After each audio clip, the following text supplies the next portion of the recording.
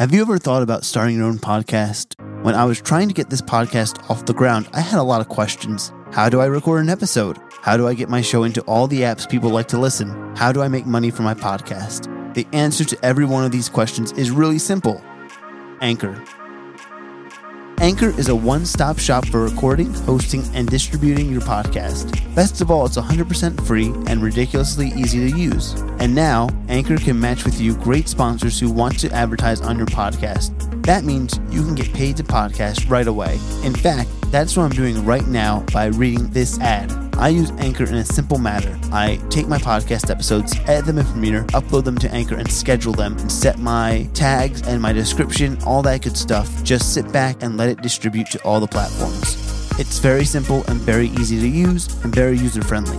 So, if you've always wanted to start a podcast, make money doing it, go to anchor.fm/start. That's anchor.fm/start to join me and a diverse community of podcasters already using Anchor. That's anchor.fm/start. I can't wait to hear your podcast.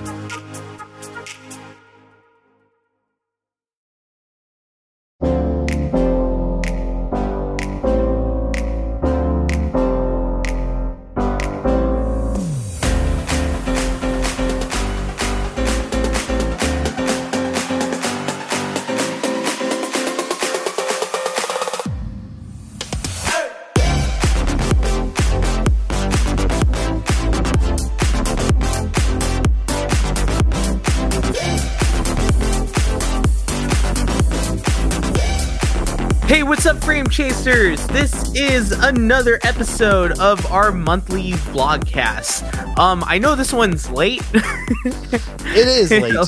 It is late. It's really late. It's really late, but we have a good reason for it as well, too.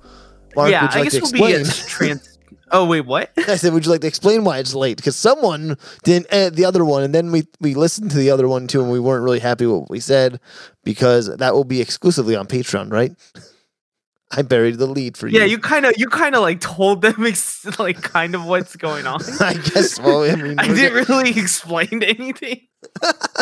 Sorry, Mark. You can explain. Explain eloquently. More eloquent than me. Oh, dude, I can't do that. But okay. Anyway, yeah. What happened, guys, is we did have a vlogcast that was supposed to come out on time, but we thought about it. It's a very we're gonna be as transparent, but we're gonna be a little bit mindful of what we say about certain things. And the thing is, on that version of the vlogcast, we were a little, or I think it was more of me. Yeah, I was gonna say, don't frame me up in this shit, because I was like, Mark got really fucking angry. Like he was on one. Like I literally like went on a rant. His middle name was Mark Rant Ravasco at that day. Yeah. It's a pretty let's just say that if you want to listen to it, yeah, if you want to listen to it, just go to our Patreon. I think we're gonna put it as a special episode where like an outtake episode, because if anything, it's like one of those things where it's like we shouldn't put it out to the public. Honestly, we should have it more of a private thing. And you know what? If people want to hear it, they want to hear it, and we're not gonna push a shove without it, you know. Yeah. But you know, we also got to eat.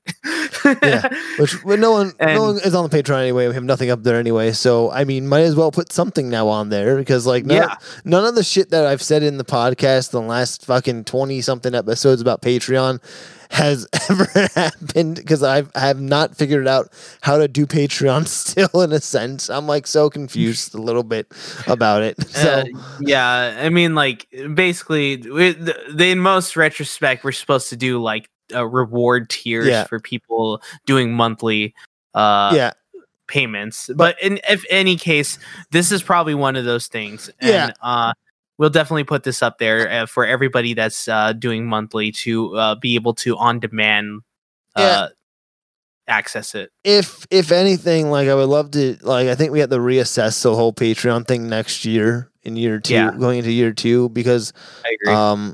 I have a lot of plans for year 2, and I wrote them all down already. So I was kind of like, all right, this is what I need to do in year 2. And I'm kind of like going all over the place, I feel like right now, but like a year or two, we got to reassess Patreon. And I think either use Patreon or we have to use that YouTube join thing as well. Maybe if we can do that too, if possible. Right. So one of the two.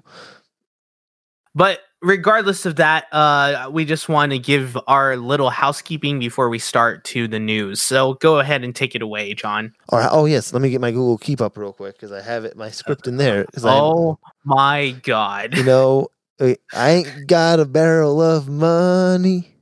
Maybe we're ragged and funny, but we'll travel along singing this song. Hello, Frame Chasers. You already know what it is. Today is our vlogcast, as Mark eloquently said earlier. And before we start the episode, obviously, like Mark said also, housekeeping is in order. So first off, we have to thank our affiliate partners, Artlist.io. Artlist is a powerful music licensing platform created by filmmakers for filmmakers. With thousands of new songs and a full year of unlimited downloads, you can find exactly the music you need for your project. This is the godsend of all music licensing platforms. I shit you not. This place is awesome.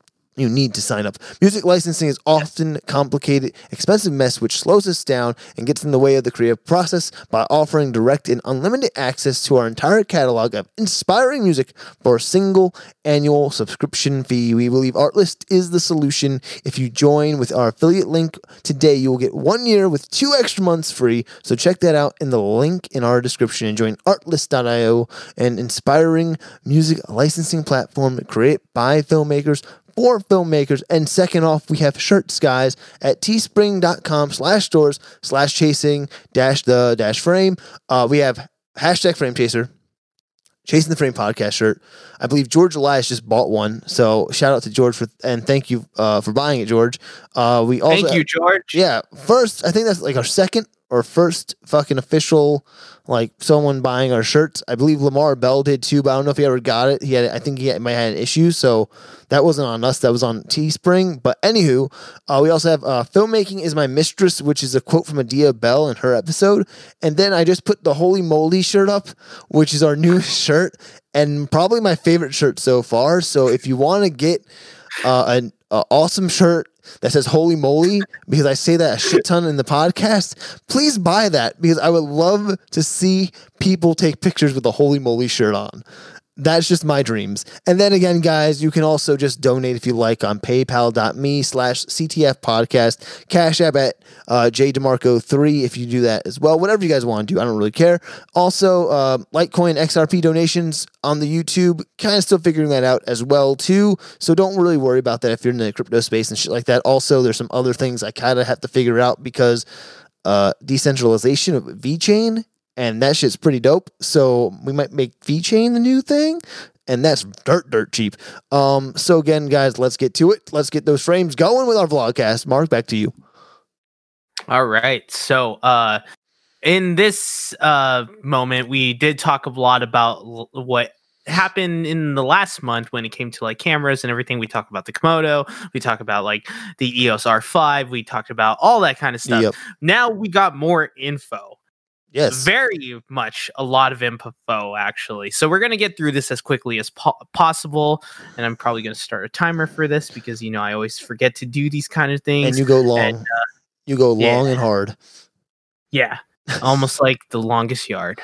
Did you watch the Peter McKinnon videos on this already? The Canon ambassador himself? No, I haven't. I've done more article research than I did video research. Okay, I watched his this morning. That's why I was like, did you watch those? Yeah, no. I had no time to do any of that shit. Yeah. I had to do it. Well, we'll go into Go ahead and talk about it. All right. So first up in news, we should have like that little thing that we yeah, you know exactly what I'm talking about. Just like I'm doing no, that's ESPN. What are you doing? That's ESPN. That was a sports. I know. No, you want the ticket. You want the fucking like the wire. Hold on, I got it's like the news wire. Oh my god! No! Do not play that. Why not? Because copyright. It's not copyright. I can find it for free. And also, it's like Well, okay. Regardless, let's okay. All right. So first off, let's talk about one of the ones that John was making fun of for a while. The Sony A7S III was confirmed finally to launch soon. I know. What is it? 4 years too late? Yeah, dude. Oh my gosh! And we've been talking about this for a while now.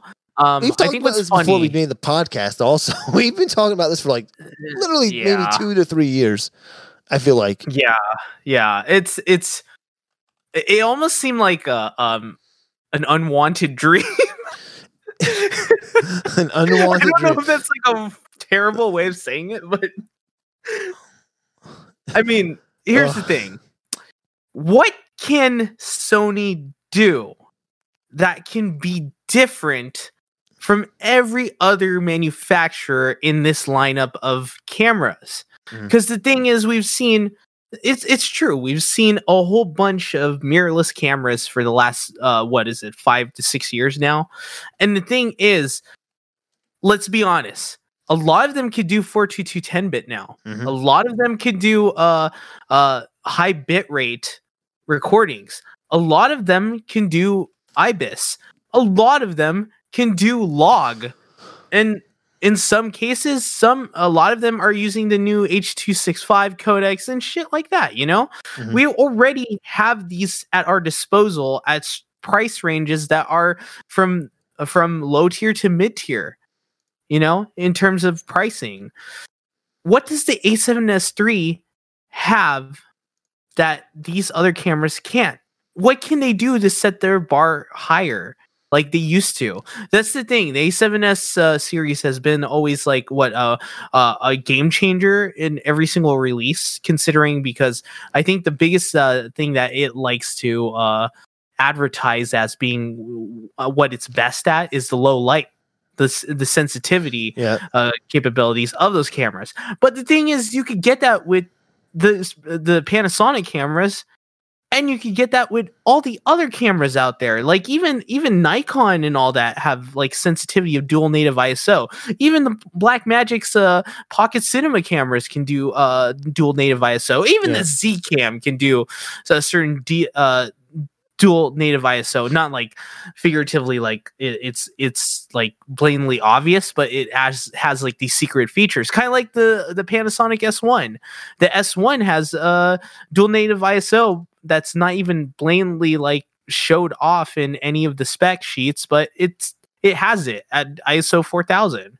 So I mean, yeah, it's like it's a known thing. And what does the A7S III have? I mean, I don't know, but here's a fun fact. Did you know the A7S was done in like 2014, right? And then the next year was the A7S II, and now it's been 5 years for the A7S III. 5 years. Yeah. And the A7R 3 and 4 have come out already. Yeah. And the A7 III as well. Yeah, and the A7 III, yes. Sorry. Yeah, which was the last, which was considered the last camera that's actually video centric in some ways. Yeah, even though it's still like a video / photography based camera. I don't know. It's just the biggest thing that makes it different, or what they're saying now. These aren't complete specs that I'm about to tell you guys right now, but it is like what they're stating is going to happen, I guess. But the main thing is, regardless of any Sony camera outside of cinema cameras, right? Every one of these cameras have been 8-bit. Mm-hmm. That's a huge problem. A majorly huge problem when it comes to color grading and stuff. Yeah, if you're just doing like regular video, you know, not even caring about log and all that. The thing is, S-Log2 is cool. S-Log3 is cool. Yes, they're great on cinema cameras. When you're using these kind of cameras, you're running into like color banding issues. You're running into all these issues when it comes to color. So it's not the best type of cameras for it. Yeah, some people will argue, but let's be honest. When facts and sheets come together, it does show in the actual product. So in this case, what they're trying to boast this time about this A7S III, as in terms of rumors, okay, is it's supposed to rock 422 10-bit this time, internal recording, at 4K 60. So it's supposed to have this, and it's supposed to have S-Log 3 as well. Wasn't S-Log 3 in the last two, just not the A7S2, but like the AR3 and A4? I don't remember, but I know that it wasn't a very prominent type of log that they used a lot in advertisements. I know they talk about that in the FS7 videos or some shit like that. They talk about the in cinema cameras it's great. That's the thing. But like these kind of cameras, it's not, because of that 8-bit still kills it, you know? Yeah, no, definitely. And then the thing that they're also trying to push too for this new camera, as well as for one of the rumor mills about it, is its new sensor that's doing. It's called a quad Bayer design sensor.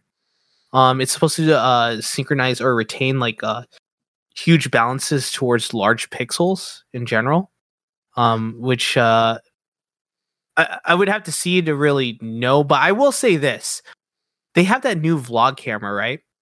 And and its autofocus is godly for what it is. Like, it's better than a lot of cameras out there.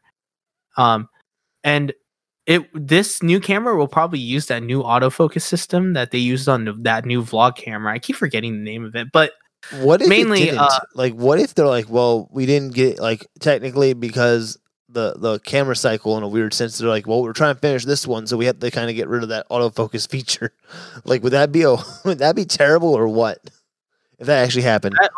That would kill a lot of people. They would not buy that camera if autofocus was taken out completely. Not taken out completely, but not had that heightened autofocus that vlog camera had. Oh, the new one. New one. Oh, yeah.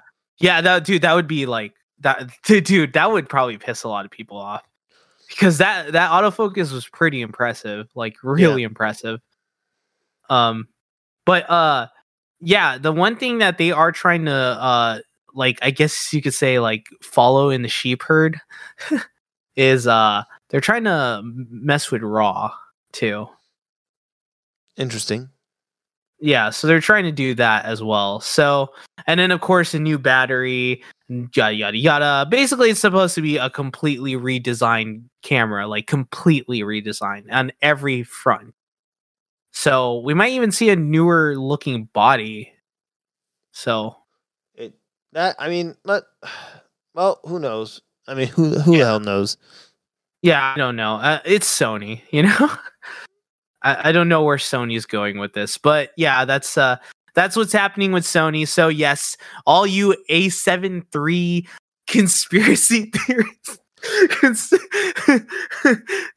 dreamers, Sony. I'm not making fun of you guys. I'm sorry. It's just that Sony is just in this tight spot right now, and it's also like they waited so long for this that if one thing's off, if one hair, I'm using hair as the example, but if one hair of the camera's off, people are gonna be up in fucking arms, because this camera you waited fucking 5 years. It's too long. Yeah. It's too fucking long, especially when you had a great and that's the other thing. It's a high expectation based camera, especially now with the R5 and 6, by the way. Yeah, which we'll get into that. Yeah. And that's the thing. Like, I get you Sony lovers love these cameras. They're great. They were the best low light monsters of their time. We all admit it. Even through the last few years, we can still admit that, right? They're not anymore at this point, because there are other cameras out there like the GH5S. There is the Blackmagic Pocket Cinema camera as well. I'm just saying, like, it's not in that category anymore. It's done its time there. Low light cameras aren't a big issue anymore. And that's the thing, like, it's just too late, I think, for them to put something that's game changing like they used to do. And that's just my problem with Sony right now. When this is just too long. Yeah, it's too long. I totally agree with you. I totally 100% agree with you. Yeah. But moving on, let's move to the next part. So Nikon will announce the new Nikon Z5 apparently, and 3 new lenses. Are they going backwards? Because then they have the Z6. Yeah, okay. In the Z7, yeah. Well, I think well, here's the thing. I think what they're trying to do is it's supposed to be an entry level full frame camera. Oh, okay. So I guess it's like their lower cost option. So if you guys don't know, Nikon was the first mirrorless DSLR in the market, mirrorless camera in the market before Panasonic did the S1, the S1R, the S1H, before all these other guys started to implement ProRes RAW. They were the first one to implement ProRes RAW through an Atomos recorder before any other manufacturer did it with the Z6 and the Z7. So it was the first cameras that you can get that can truly get ProRes RAW at a cheaper price. Now that's not a big thing anymore. So now they are starting to do these entry level, which is this Z5. And I don't know the specs of it. They don't have any specs about it. Now they said there will be an announcement about it on the 21st, which will give us more specs and 3 new lenses that we can use. Those cameras are awesome. Nikon cameras are cool. It's just that lately it's kind of like Fujifilm, where most of us cinema-esque people, right, or most of us videographers, cinematographers, don't really look at Nikon as being a video-centric type of camera line. Yeah, I remember something in college. I mean, this is like 10 years ago, but I remember someone said something very specific. He's like, don't ever get Nikon if you're going to do video because their compression just sucks. And I'm like, and from then on, I never thought about buying a Nikon from that day forward for video work. And I'm like, I still stick to that, and I'm never going to probably buy a Nikon in my life. Well, you got to realize it's 10 years ago. Yeah, I know, but it just sticks. And a lot of these camera companies have changed a lot, and if anything, they're actually competing really well at this point. That's what I think, because things can change, things adapt, and I honestly think they're not a photo camera company anymore. Because let's face it, a lot of people have. There's some people that have got the Z6s and the Z7s, and they enjoy it very much, and they get ProRes RAW, and they also get 10-bit 422 IBIS. The autofocus rivals with Sony and Canon as well, and Fujifilm, and they have all the biggest shit on their cameras. So it's just, I think. Wait, are you on the Z50 or the Z5? Z5. No, I'm talking about the Z6 and the Z7. Oh, right, I meant the new one. Sorry, I was just on the Nikon website while you were telling me about it. Oh no, I'm talking about I'm talking about the Z5 in general. Yeah. Aspect, but I'm just saying like what these cameras can do already. Yeah. Like the Z6 and Z7. Yeah. They have marked themselves as capable videography based cameras. They are in the professional field and at quality now. So I can honestly vouch for that as well. But I think what the issue is with Nikon versus like all the other brands is that it's the only thing that made them different, right, was the ProRes capability. But now that's a norm. Yeah. So I mean, I don't even see them at this point. And just remember, the Z6 and the Z7 were around that $2,500 to $3,500 range. So even still, if you were going to get the first ever ProRes camera, ProRes RAW camera at the time, at a cheaper price, they were still at that price range, which most people wouldn't pay for that, Yeah.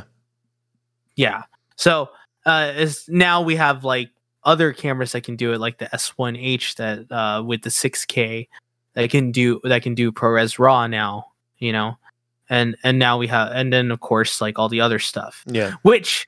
That leads me to the next segue, which is the EOS R5. Don't forget the 6. And the 6, yes. We'll get to that in a minute, though. Okay. The R5 is definitely what we're going to talk about more in this. Mm-hmm. What's crazy is that the R5 is a direct competitor, like directly in terms of mirrorless and everything, to the S1H.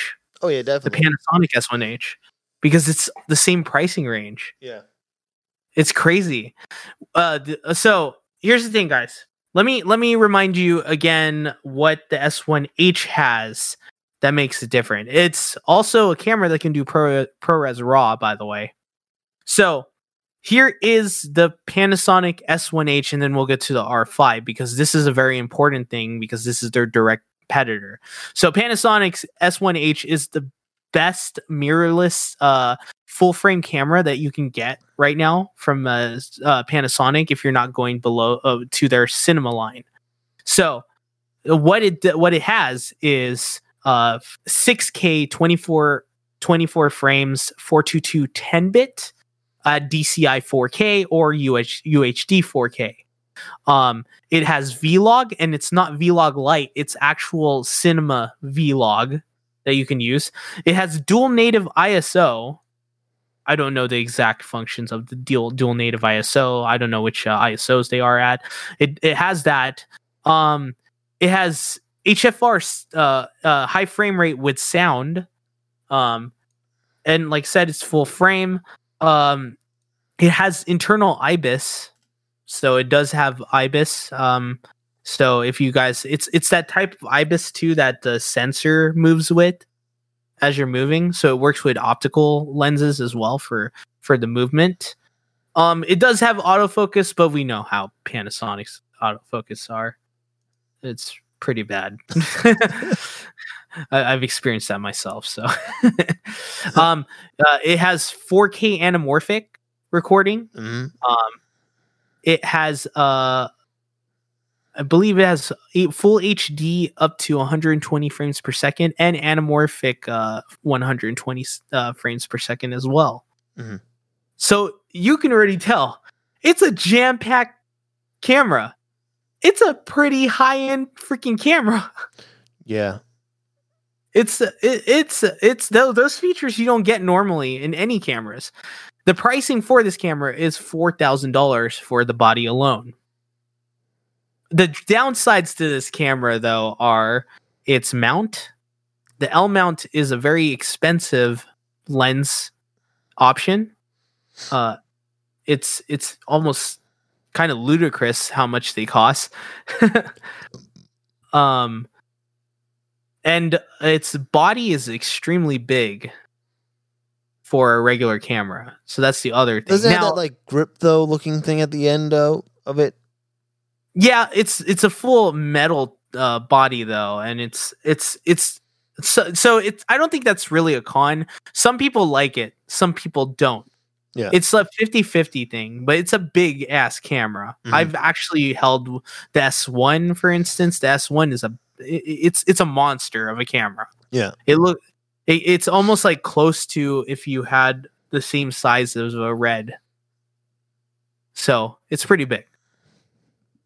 Now to the R5.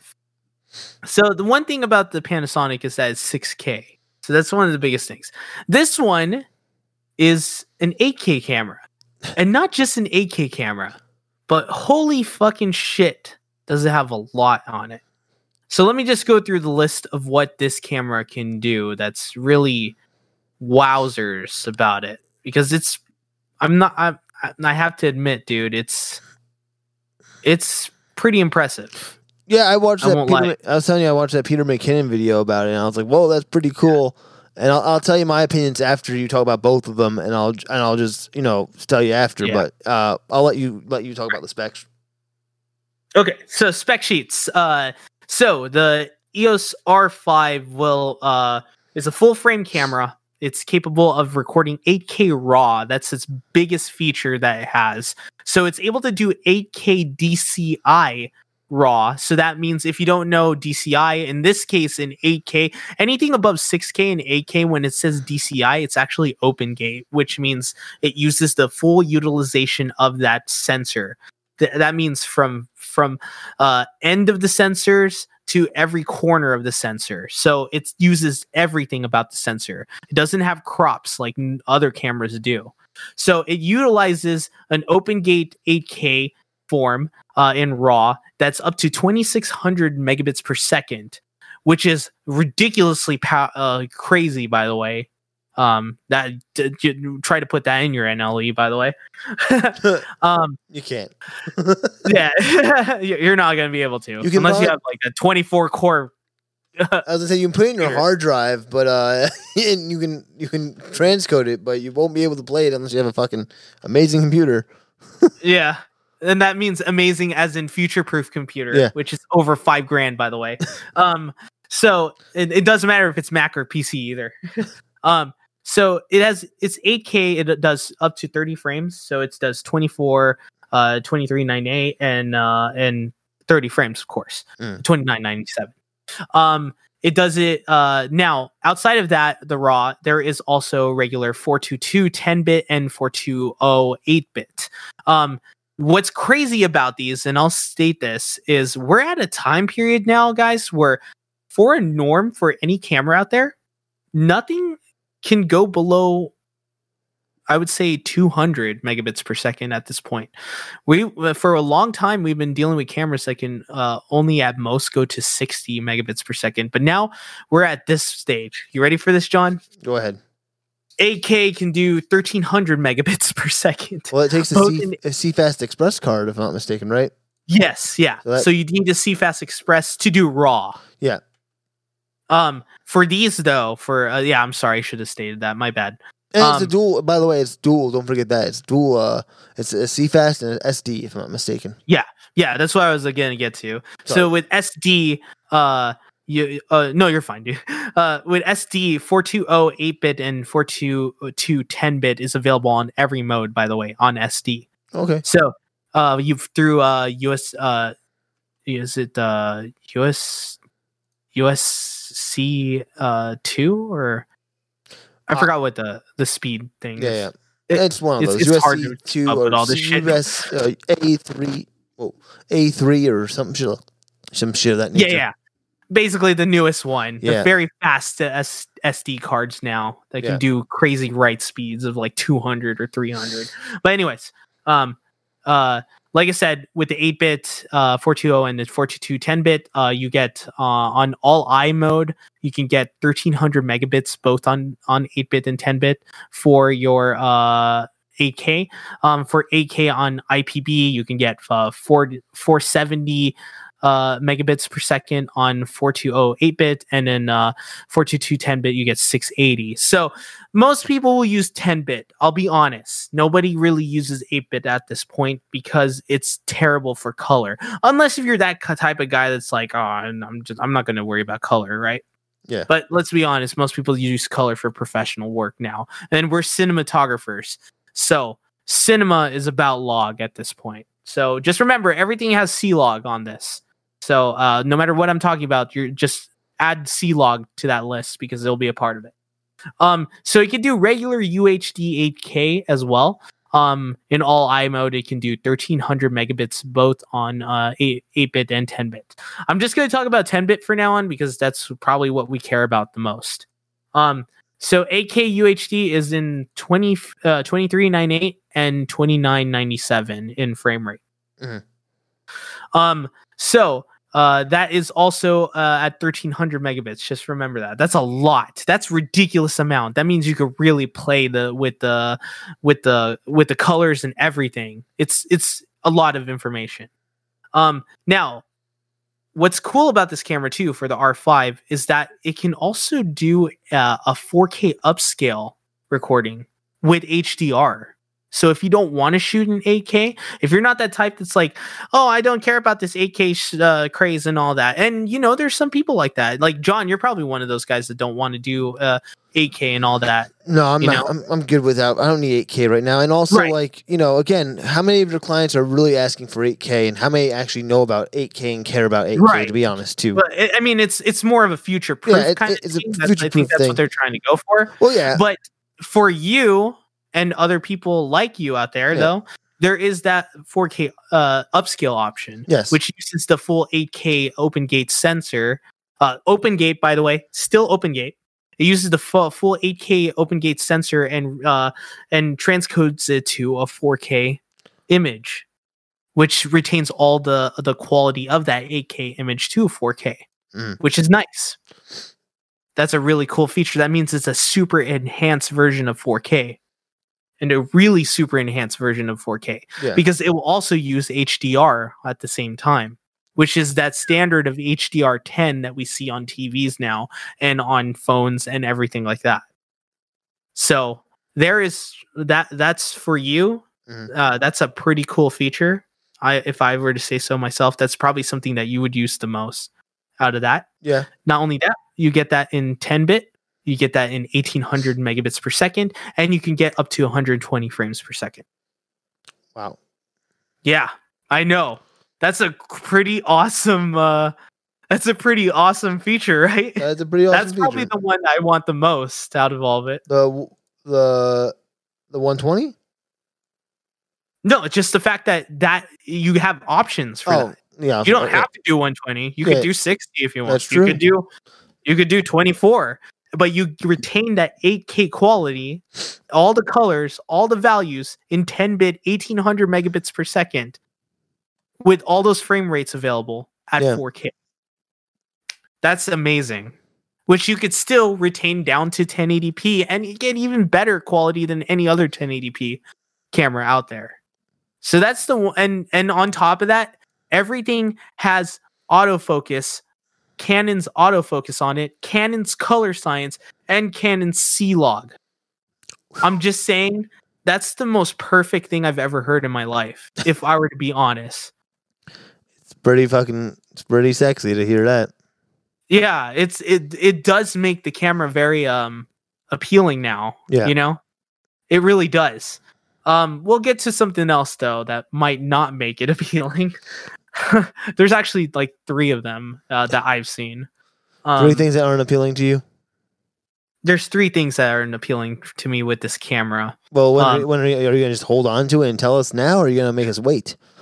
Let me get through the last part of this spec sheet. Yeah, so yeah, you get all of that in 4K upscale if you want to. You can also get regular 4K that doesn't use the 8K sensor. I don't know why you would do this if you have that part available. Just saying, it's kind of dumb if you're not going to use that 4K upscaler. I'm just saying. Yeah. Don't. I mean, I guess it's cool that Canon gives you another option. Maybe it's for file sizes. Maybe makes sense. But yeah, but I mean, why not use it? I'm just saying, just get a higher SD cards. They're not that expensive. Well, the CFast Express are, so if you need to use anything of that, that's but you don't need to use that for the upscaling. Oh yeah, for the upscale, no. Yeah, that's what I'm saying. That's what I'm trying to say. Yeah. Well, this feature is available though. If you want regular 4K that's not upscaling, which I still think is stupid, you could do that too. It's available. It'll still be at that high quality megabits per second, 10-bit, 422, all that. You just won't get the highest quality off that 8K. You can still do 120 frames though, and all that. So you could do that. Now there's also full HD, which full HD has 60 frames, and you can get that at the highest of 422 10-bit as well at 230 megabits per second. So if you look at all this all together, you're not getting any bad bit rate overall. You're getting almost like Panasonic's quality with the GH5 and GH5S with their bit rate and everything, which you could really play with the colors like on those cameras. You get the same thing, except you have Canon's color science, which is even better. I look at this camera, the R5, as a very upgraded Panasonic camera, like almost like a full-on upgraded version of like Panasonic camera, because it has all these features that Panasonic has that's pretty fucking awesome, but it has Canon's color science and their autofocus, which is the autofocus is terrible on Panasonic. So it's almost that, like I said, it's like Canon made a better Panasonic camera. That's how I look at it, at least. I'm not downplaying Panasonic, because Panasonic has made these cameras for a long time now, like these style of cameras, and they've been ahead of the game with that. But I feel like Canon caught up, basically, and made a better camera. Now, another good thing that I'm going to start mentioning, then we'll get to the bad stuff. the autofocus is a new autofocus system, a completely new one. You want to know what's cool about it, John? What's cool about it? Animal eye and face detection? Yes. That's not just the only thing, though. Oh. So this is a new generation of its dual pixel autofocus. It is now called dual pixel autofocus 2. So it's a new generation of it. I know. Which means, I would figure it's called that. Yeah. What's cool though is that they never did head and body and dog tracking before. So this is a completely new thing. Which is pretty cool because then it can actually I guess differentiate between a human and a dog if they're in picture, for instance, if they wanted to have autofocus that's really quick and fast. Mm-hmm. The thing is, Canon is notorious for being the best autofocus system in the history of cameras. They are still spot on. They're almost as good. They're not perfect, but they're almost close enough to the point that they're super reliable and everybody uses it. It's like the main autofocus based camera system you can use on anything. That's why they're constantly used in like Hollywood sets and all that, because they're autofocus at some scenes and all that when they use them, when they need autofocus the most outside of manual focus to be as quick as possible on certain scenes, is legendary still. And now they have this new one. This is gonna turn heads, I think, unless if Sony's new one does something. I'm just keep wishing. We're this is a very interesting time for autofocus. I'll just say that. But yeah, so this is a new system. It's pretty cool. Another thing that they introduced is HDR10, available both on stills and video. Wow. Yeah, I know, right? Like. They're really trying to hit the mark on new technology on this camera. So I mean we made fun of it for a while now, but I have to admit, man, I'm pretty impressed by this new tech that they have. I'm impressed too. I'm impressed. Yeah, like I said, I'll hold my comments till the end, really, and of what I choose and why. So yeah. So now we talked about the EOS R5, of course. Now let's talk about the EOS R6, which is their and here's the price of the R5. That's why I mentioned the the Panasonic S1H in the first place. Yeah. It is $4,000. Almost the same price as I'm rounding it up. It's $100 less actually. Well, one's $3,900, the other one is $4,000, so it's $100 less than the Panasonic. Right. Which that's surprising, which I think is I honestly will say this. I think it's better than the Panasonic. I think it's way better than the Panasonic. But it'll cost you 5,000 cold ones if you want to get a lens with it, the RF lens with it. To be fair, it costs 5,000 to get a lens with I'm just saying. S1H2. I'm just letting you know if anyone. There's no major like differences. Well, I know. I'm just saying in a general sense, if anyone's looking to get the lens with it, which is the custom, the usual kit lens that comes with these things, like the 5D and all that shit. It's the 24-105 f4 lens, and that's about $1,000 more, $1,100 more. So you're looking at 5,000 for that whole thing. Yep. And same with the S1H. If you get their 24-70 millimeter or their 24-105 millimeter, it is the same price. It's around $1,100 to $1,200 for their lens as well. Mm-hmm. So either way, you don't win in terms of pricing unless you have the adapter for the R series already and have a shit ton of Canon glass. Yeah, same thing with the S1H as well. Yeah. If you get that adapter, but still, it's the same pricing. Yeah. So honestly, there's no difference between them when it comes to pricing, but there is a major difference in terms of technology.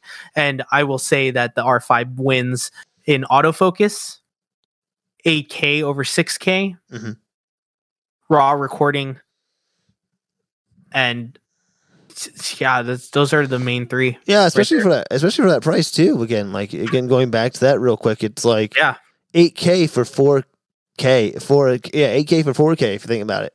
So what did you get? $6K for 4K?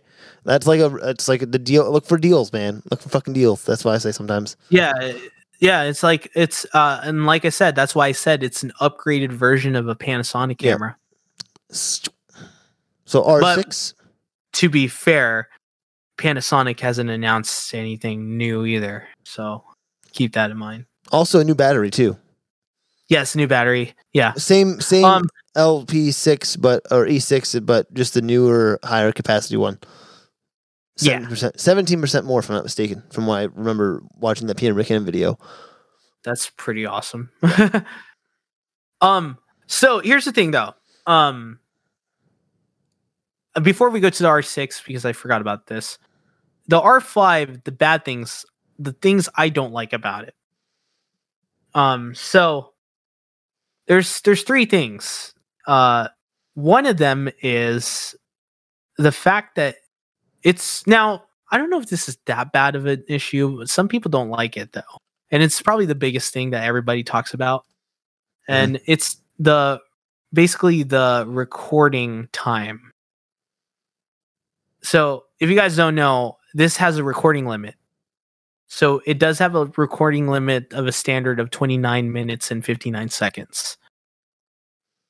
Wait, so how long? But 29 minutes and 59 seconds. So basically 30 minutes. Oh, okay. That's typical, like on all the other fucking Canon cameras. No, well, that's never happened in a mirrorless camera. Well, in a mirrorless, but it's a Canon staple that does that. It used to be 12 and then it turned into 30. Well, it never happened in the R and the RP. Oh, it never happened in the RP?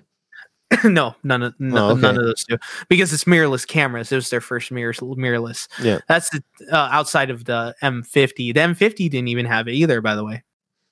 Interesting. No, none of their mirrorless cameras had that. Basically, this is the first mirrorless cameras in the market that actually has a recording limit. Let me ask you this.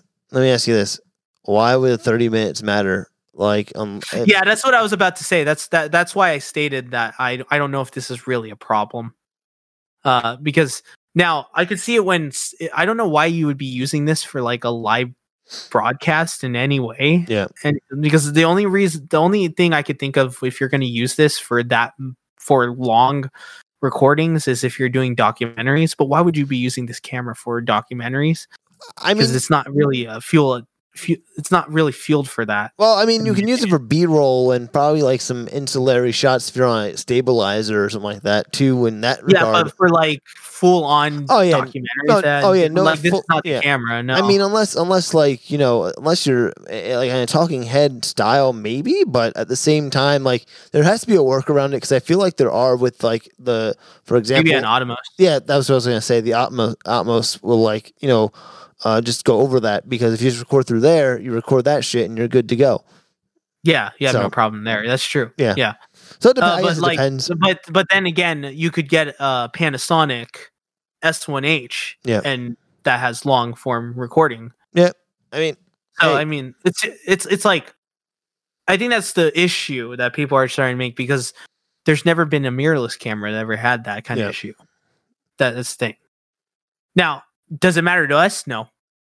I don't think it matters to us. No. Maybe to some people, but like, if you're going to do a documentary, I would rather use like a C300 or something. Yeah, something like that. Yeah. That's not the right camera to use, basically, is what I'm saying. So that's one of them. I forgot about the IBIS. 8 points. IBIS. It has 8 stops. 8 of vibrational image stabilization, where basically the sensor actually vibrates by that reverberation that happens. It's a whole new feature, by the way, because I think most cameras have only 5 stops. Yes, up to 5. So it's definitely another groundbreaking thing. See, the technology is awesome on this thing. Yeah. I'm not gonna lie. Yeah. In practice, I haven't seen it yet, so I can't really say anything. Well, watch those videos tonight later. So that was one of the issues I have with it. Another issue is the heating, dude. I already see heat issues. Well, yeah, when you're shooting for 8K raw, it's going to be a little hot. I think we had that discussion last podcast. No, but I mean, like, it's more prominent this time, is what I'm saying. Well, there's probably a firmware update for that. I don't think the firmware update's going to fix that.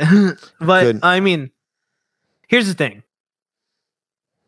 The thing is, 8K is awesome and everything like that. I get that. It's a cool thing. It's a new thing, and it's probably going to be adopted, and it's probably there's going to be some new people that's going to adopt it and use it certain ways, right? And it might skyrocket their channels and stuff because they have that. Yeah. The thing is, the fact that you have to use CF Express to do that, the camera's already $4,000, even $5,000 if you need the lens for it. Spending more just for a card, you're spending too much.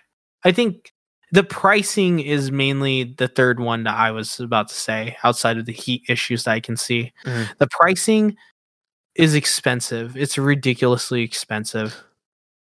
Well, hold on. Let me ask you this question. Let me try this for you. Let me see if this makes sense. Let's say you buy this to do a video work, right? In a sense. So you need maybe the CF card, right? CF Express card, and like 2 other things, maybe, right? Just to do some quick run and gun video shit. Like if you get a Z Cam, let's say, because we're gonna go by 8K to 8K, right? So let's just compare apples, and it's not apples. It's apples and oranges in a sense. But the 8K is 5,000, right? Mm-hmm. Full frame. So if you buy the Z Cam, what accessories would you have to buy that basically it's more money to buy in the long run? You know what I mean? No, I totally, but that's a cinema camera. Well, I'm talking about. I know. I'm just in asking terms in of general mirrorless, sense, though. In mirrorless, I get the technology. Yeah. Like that's why they're pricing it a certain way. But here's the thing. You're just like the S1H that I have a problem with. The S1H had that issue of it's too expensive. Yeah. Because there's L lenses. There's in this case we have RF lenses. Then you have to buy a CF Express if you really want to use the true nature of this camera. Yeah. If you want to use the 4K upscale, that's awesome and everything, but like is that what you truly bought it for, kind of thing? And if you're going to go that way, why don't you just get like a cinema camera and all that? But I mean, it could also be for videography, for like autofocus and stuff like that. Well, but then why can't you just get the C200? Well, think about this too. It could be like a photojournalist thing, because if you need a camera and a video camera, that's what the 5D Mark II was, basically, in a sense. Like the main reason was for a photojournalist, because it could easily shoot pictures and then straight to video and just do that.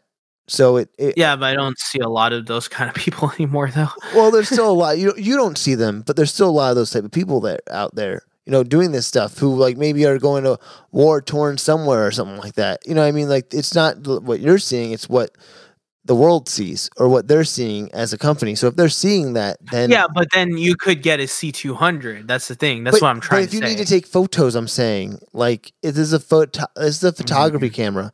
This is not just a cinema camera. This is mainly a photography camera. That's what I'm saying. No, I think this is. Well, I don't think this is. It's I think this is a video camera. It's not a video camera. It's a photography. But why would you have 8K then? Because they're playing to the fact of that. But why is that the same? Why is that the main? It's called a marketing prowess. Yes, video is a main source of this, but also it's a photography thing. If it was a video, it was mainly a video thing. Yeah, but they don't market it that way, though. But that's the thing. Yeah, but it's for pictures a lot, but it's basically for pictures. That's the first and like foremost. that's what I don't understand, because that's not what they're marketing it, though. Yeah, that's not their main focus of marketing. Which that's not going to make it appealing to a photographer if they market it another way. Yeah, outside of photography, it can make it appealing for a photographer, because if a photographer, you know what I think it is actually, it's a videography base camera.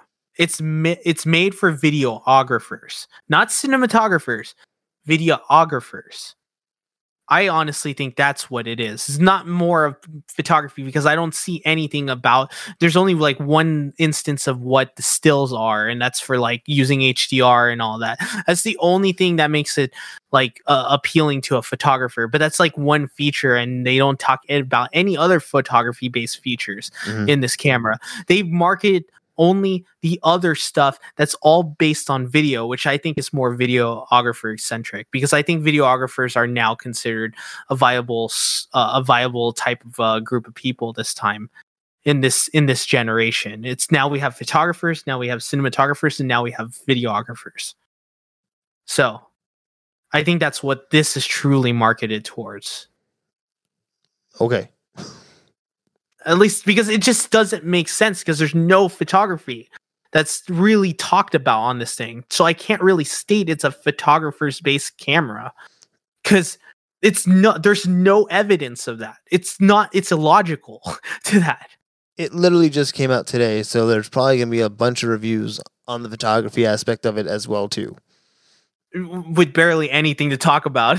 Well, yeah, but again, it's no. I'm saying if it in the sense of it's obviously a photography based camera because I'm saying it's shaped like a stills lens. It's still shaped like a stills body, and it has the lenses of a stills lens. And then the main sell point was for video. So if you're a photographer in general and you want to get 8K, this is perfect for me to buy this. Because I can have 8K video at least, and I can kind of upsell my clients as well. If you know what I mean, that's the whole thing. That's how I see it. Yeah, I don't know. I just see it more for videographers because there's a lot more videographers out there now in this time and age. But also, again, going back to the photojournalist or the photographer as well too, in a sense, just more or less the photojournalist of it. They take pictures, so if they need something in a video, like you can't take pictures with a cinema camera. So if you're out there shooting stuff and then you have to take a quick few shots. Videographers do the same thing, though. That's the thing. Videographers don't do that. Videographers don't take snapshots, though, or pictures. Yeah, they do. Every freaking videographer does. I've met everybody does, actually. I've met a whole bunch of people that do that. No.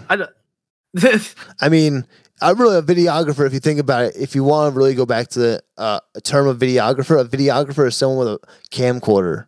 If you really think about that, like the term, like but this is a new age. I know it's a new age, but at the same time, like this is adapting to new age of doing things. That's the thing, and we have to understand that this is I get the traditional sense of everything, and I get that, but there's also like an adaptation of everybody that changes their roles over time. And yes, the videography is the newest thing though when it comes to a new breed of them. In this case, in this time and era, I'll agree to disagree. Okay. Well, anyways, besides that, that's my problem with the R5. What is your issues with it? I mean, again, I was gonna say wait till you said the R6, and then I'll just tell you what I'd pick personally out of those two. So so it's also okay. So it's with both of them. Okay, yeah. Sorry. So the R6 is the cheaper version of the R5, which is kind of weird because it's a higher number. But don't get me started with the fucking numbering system of Canon and Nikon. That fucking just irritates me so much. So this is supposed to be their lower, not an entry level camera. Keep that in mind. It's not an entry level. It's a lower cost version of the R5 because it retains a lot of its features except for the big ones. So it's marketed at $24.99, so it's actually at a comparable price. Mm-hmm. So it rocks a 6K full frame sensor. It shoots in that 6K quality. Well, it's okay. Sorry, it's 6K. Stating like 5.1K to an oversampled to 4K image overall. It could do 60 frames. It can't shoot RAW. It does 422 10-bit though, and it has Canon log as well. So it does use the new autofocus system that the R5 uses, which is pretty freaking awesome. If I say so myself. It doesn't have any. I think it has. I'm not sure. I haven't really looked into it. Everything basically except the 8K and the 120 4K or something like that. Yeah, it has 1080 4K, right? Yeah, or 1080 120. Yeah, it's 1080 120. Yeah. So yeah. Also, yeah. So then you can. I think you mentioned this. There's only 4K 120 on the R5. There is going to be 1080 120 on the R5 as well. They just have to do a firmware update. Oh, okay. It's just not at launch. Okay. So, but the R6 does have 120 1080p at 422 10-bit Canon log as well with autofocus. So that's pretty appealing. It's on its own right too. Mm-hmm. That alone. Downsides to this, I don't really see a downside, honestly. Yeah, I don't see a downside either. I personally, I'm going to tell you why I was thinking about the two.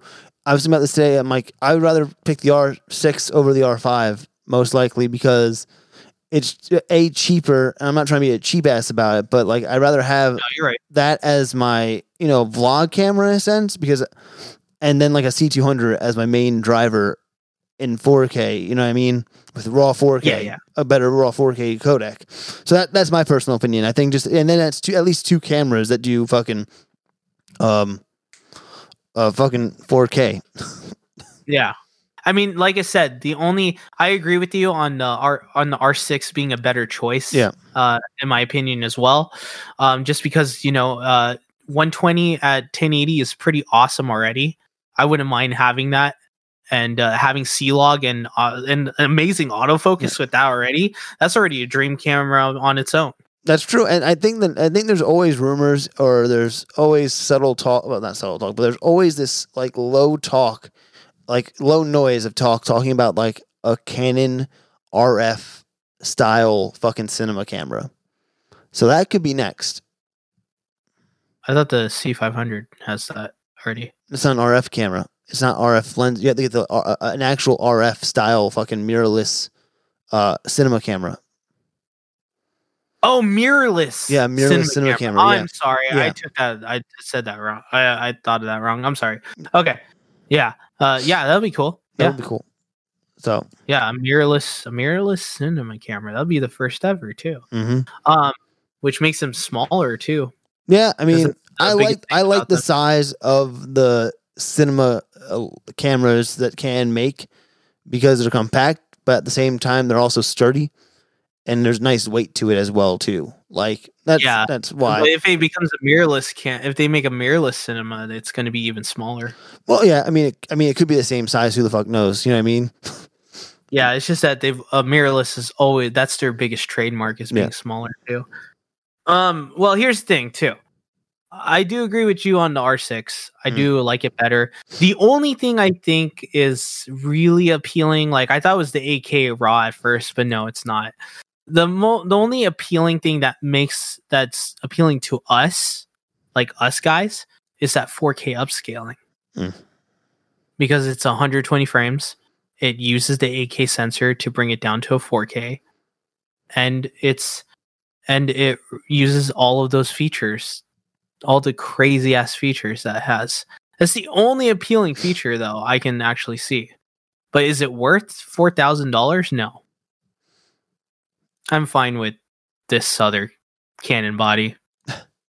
I don't need to spend $4,000 just for something that sounds really fucking cool. Yeah. But it's not worth $4,000 for that one feature. And 8K and 8K RAW is just not that big of a deal for me either. So that's the thing. Like I get where it's going at. I don't know who it's truly marketing for. I mean, really, who is? I mean, you're gonna use 8K is a gimmick. I feel like, in the sense of like, you really. I don't think it's a gimmick. I think it's future proofing. It's a gimmicky thing in the sense of like a lot of people watch their fucking shit on their phones. You can't really tell the difference. I can't tell the difference between 1080 and fucking 4K on my phone, or 1080 or 4K and 8K on my phone. You know what I mean? If I was watching that shit. Yeah, but if you put HDR, there's a difference. Well, yeah, but at the same time, like I'm just saying, in a sense, like who's really gonna know, average consumer wise, digesting YouTube videos every day, who's really gonna know besides the people that really watch, in a sense, like who are pixel peeping and all that shit. I don't know, man. Like I just feel like it's a gimmick in the sense of like, again, no one can really edit 8K unless you have a fucking high end computer. No one can really like, I don't know. I'm just fucking like, I don't need 8K. 8K is future proof, but like, give me a few years before you fucking shove it down my throat more. You know what I mean? Yeah. Yeah, and you know what? If they honestly, I think they shouldn't market 8K right now. I honestly think they would. In this case, they should market HDR more, Dolby Vision more, because we see that more in TVs and on phones more. That's the thing, because that's the one that makes a difference. Because you can look at HDR on your phone versus looking at something in SDR. And there's a humongous difference in quality. Here's also my like slight gripe about shit too. We went from 4K to 5K, but 5K came and went like H.265 is, and is all about 6K and 8K. I think 6K has the second longest lifespan besides 4K, but like it's not as much talked about anymore as now 4K and 8K is. In a sense, I mean, you had the S35 and the S635, Zcam, and then you have the S1H, S1H. But still, like, I feel like 6K on the DL of a lot of things, and the Pocket 6K as well. Yeah, I mean, but like again, who can really edit 6K also too? A lot of computers can. I mean, a lot of computers can, but again, who can really fucking just edit 8K? How many computers? A lot. Like I said, a lot. Yeah, I said 8K though, not 4K. I mean, that's 6K. Oh, 8K? Not really. Yeah, exactly. Yeah. So especially in RAW and ProRes, maybe. I mean, I think you're pushing it sometimes with certain PCs. Yeah, maybe. 6K RAW and ProRes, you can definitely do it in most computers out there now. Yeah. So. But yeah, the thing is, like I said, I don't with all these resolutions, I think people should be more looking at HDR than resolutions. Honestly, HDR makes a difference in the image quality more than that. And, in my personal opinion, it's all colors. Even that too. Like if you look at like your C200 can shoot HDR technically because it can have that 20/20 color space. And like the C300 Mark III, obviously, those cameras can, like obviously cinema cameras and that nature, shoot that 20/20 space now. Yeah, so does the S1H can do it too. The now these cameras can do it now. Yeah, there's only a certain there's also I feel like too there's only a certain amount I can take where it starts looking fake to me. Where I'm like, that's too much shit. Like my eyes don't see HDR that. HDR isn't fake; it's just colors. No, I know it's colors, but I'm saying you're gonna get to a area where just everything feels oversaturated and over fucking like HDR also has that blending where you're getting the shadows and the highlights, and I'm like, sometimes it looks fake in the sense of like that's not how my eyes are seeing it. No. So how HDR works is. Yeah, it's based on highlights and shadows, but it's able to see the difference between some shadows and highlights. Yeah. It's not about brightness or darkness. It's about okay, let me give you an example. The Mandalorian. Yeah. When you watch The Mandalorian, there's this scene where all the other guys are there, all their Mandalorians are there. And basically they're in this pitch black area. Yeah. To some people, that looks like a really dark area in some screens. Now not anymore because most people have 4K HDR TVs. As of about earlier this year, they've almost like 75% the world has 4K HDR TVs now.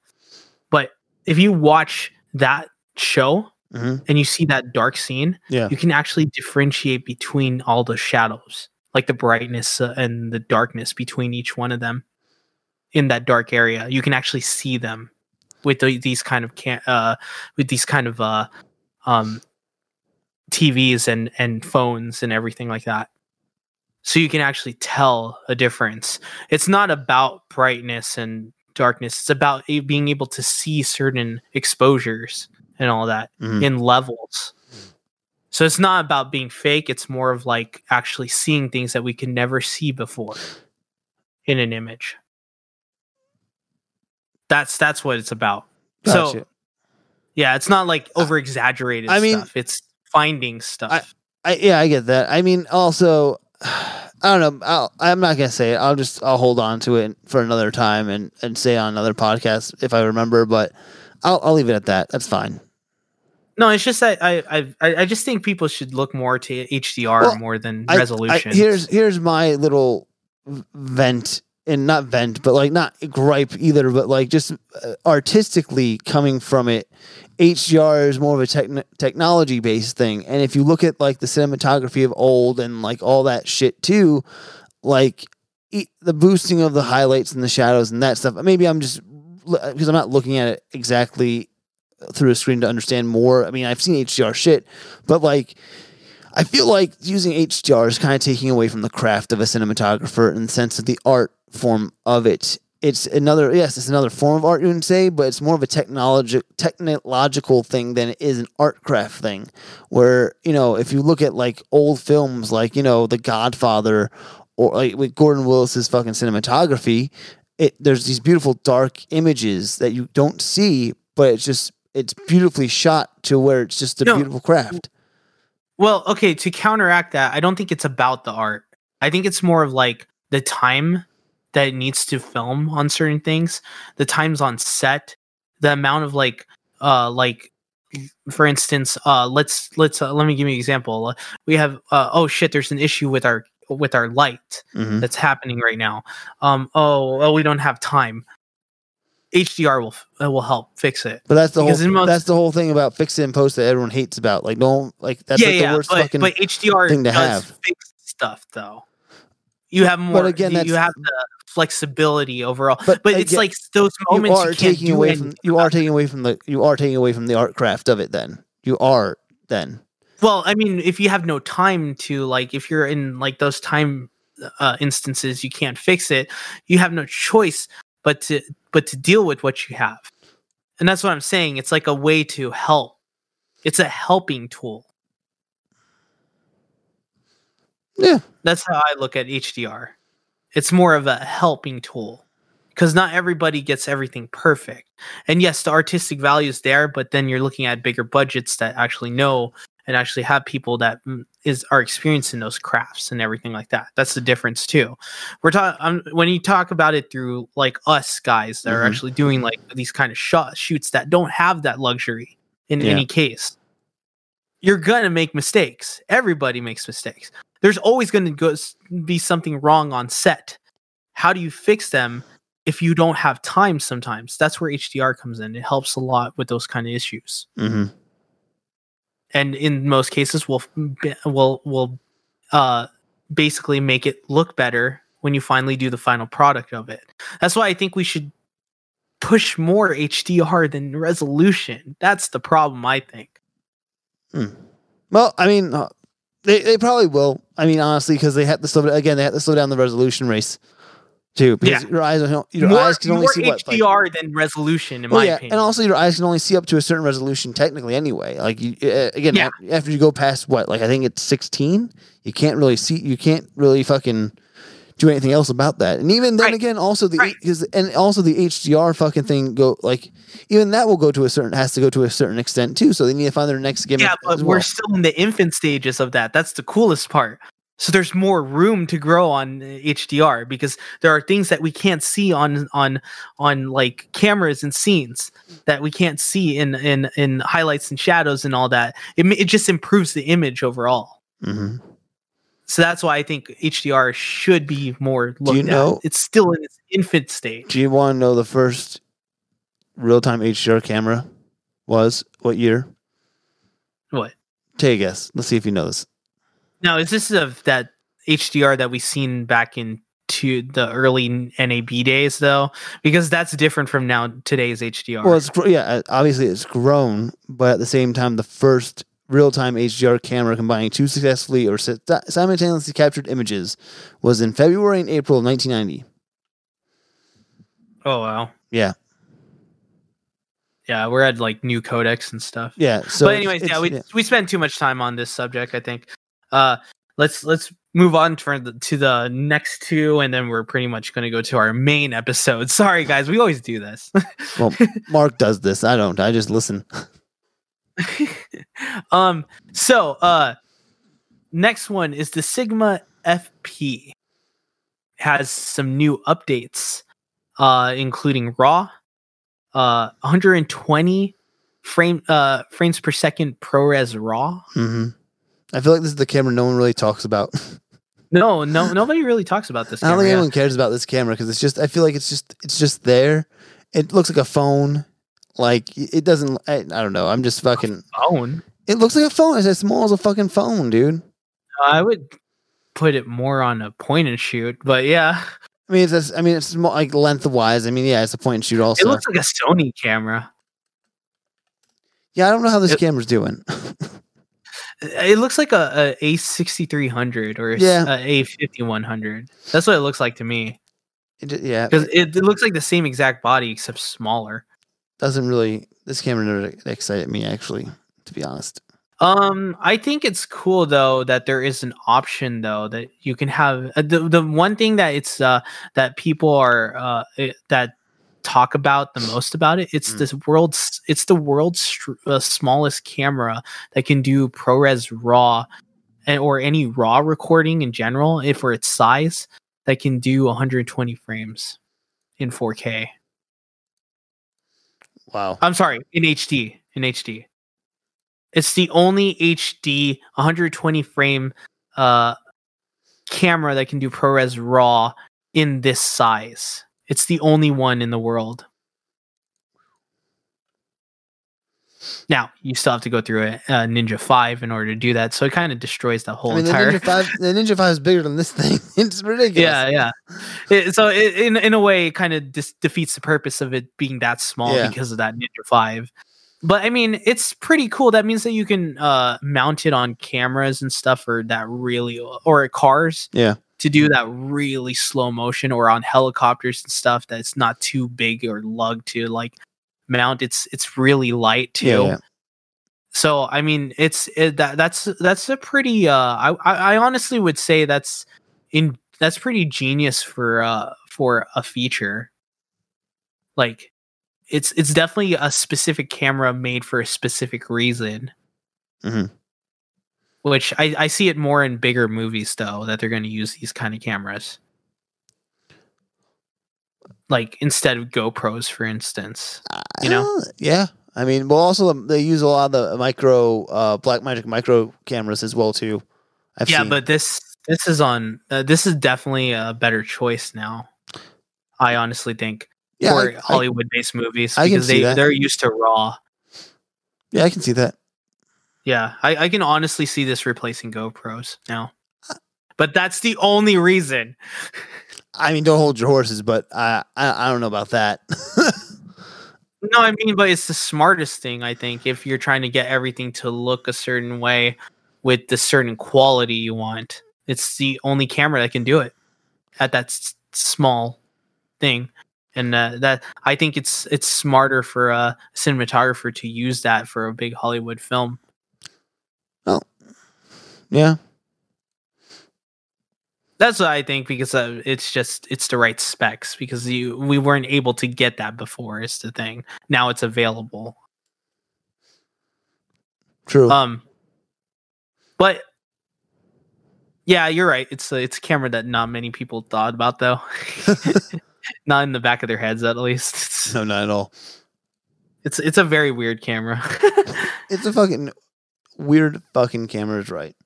it's just a small camera. I think that's just it. It's small. That's all. It's meant for a certain reason. But not a lot of buttons. The reason is not ours, though. No, not at all. But other than that, the next one is a pretty awesome one, but this could also spark a controversy in its own right, because there has been controversies in its own right. So Atomos, I don't know if I always say that their name correctly. Atomos, tomato, you know. Thomas. Atomos and Zcam enable 12-bit 5.8K Apple ProRes RAW over HDMI. For which camera? For the S6, the F8, and the F6. Why not just go straight 6K? At ProRes 6K. Like, why? I don't know if that's like a limitation on the codec itself. Or maybe through HDMI they can only go through a certain amount too. Yeah, they could. Yeah, like I said, limitations on the codec or something. Yeah, which that codec needs to get 12 bit though. I was gonna say 12 bit. I was gonna say that codec needs to get into more hands of more cameras also. Yeah, I mean, but it's pretty cool that it's on Zcam. Though. No, it is. I'm not dissuading that. I'm saying just the Apple ProRes needs to get into more cameras in general, because I feel like ProRes RAW. Sorry, needs to get in more cameras, because it feel like the growth of it is stagnant, and I'm saying that because, like, yeah, it's in Zcam, which is great. It's in Nikon, great, and it's in a handful of other cameras, but it needs to grow more. Yeah. I mean, I think there's a good array of cameras that have it already. Yeah, but I mean, it should be in the C300 Mark III. If it's in the C300 Mark II. It's in the C500. It's not in the C500 Mark II. It's not in the C300 Mark III. It should be in those cameras as well.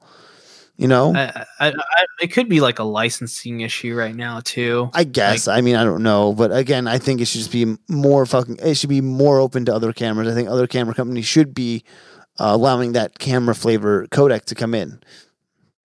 Yeah, because it seems like a popular codec right now. That's for sure. Yeah, but also that. Yeah, and go ahead. Go ahead. I was gonna say, but like also, it seems like a popular codec because a lot of the people that you watch probably have those cameras that enable it. So like again, it's popular because they're using those cameras, not because it's in other cameras. You know what I mean? I get what you're saying. Yeah, that's all. I mean, it's rant over. I'm on one. But to segue to another codec that got announced. Yes. The H.266 codec has been announced. So I don't know if you've done your research, but I'll give you like the very the basic outlook of it. So H.264, H.265, mostly H.264, has been a codec that we've been using for years on the web. It's been used since the early, like middles of the 2000s era, all the way till now, right? It's been a norm. It sucks on NLEs, by the way. It's really causes like issues on your NLE, so you have to like convert it and stuff. But it still works, and it's been a really small file size. That's the main thing that was made H.264 a very popular codec. Now, here's the thing. H.266 is supposed to be even more than 264 in terms of what its codec can retain in quality, but also in file sizes as well. Mm-hmm. They're stating that I believe it's a 90-minute film that's recorded straight, right? Mm-hmm. If it's like a one take or something. Yeah. I don't know. A 90-minute film, usually on H.264 when rendered out, usually takes about 10 gigs in total at the highest bit rate and everything like that. Now, H.266 does the same. If you do the same rendering off of its codec, brings it down to 5 gigs. That's a major data difference. Yeah. Holy shit.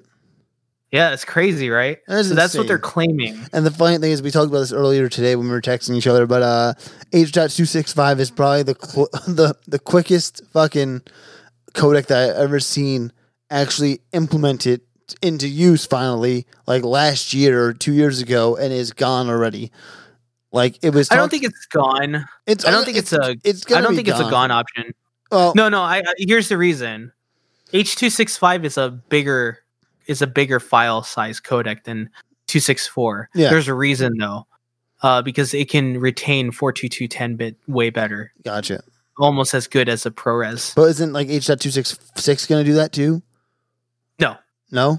It's supposed to be an exporting codec. Okay, gotcha. That's the difference. Yeah.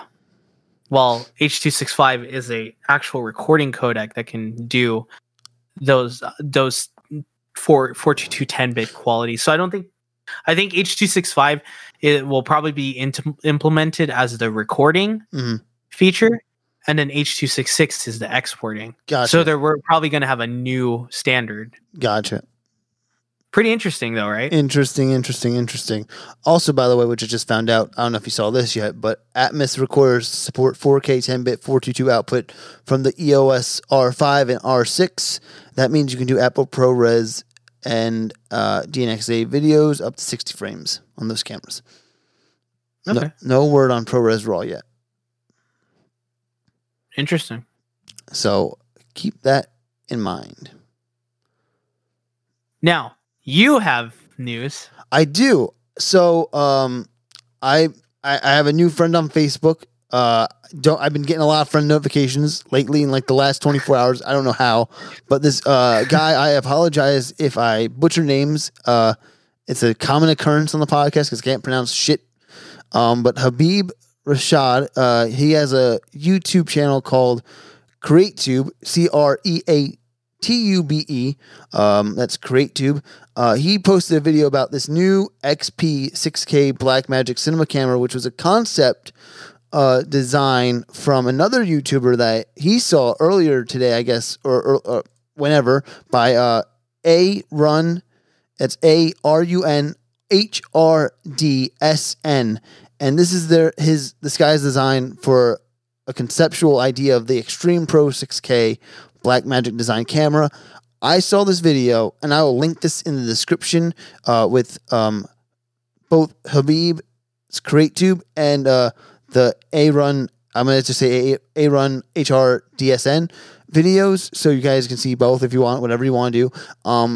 But the concept's great. I'm going to show this to Mark right now, so you guys won't really see what we're seeing. But again, if you click on the link, and I shared it on the Facebook page, on the Chasing the Frame Facebook page, so please, if you're not a fan of that page, by the way, please like it, because we share a lot of things on that, and obviously the podcast and some articles that we see as well, too. So I'm going to show this to Mark right now, so give me a second.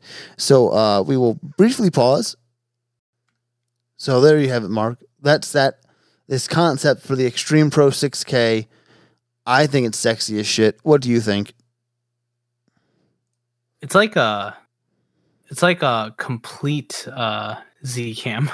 It's also like a red too. If you really want to get into it too, like it looks like a red, and it has like the idea of an Alexa as well, like an Alexa Mini. Okay. Yeah, it has like that Z cam look too, I guess, but it's a little bit bigger. Yeah.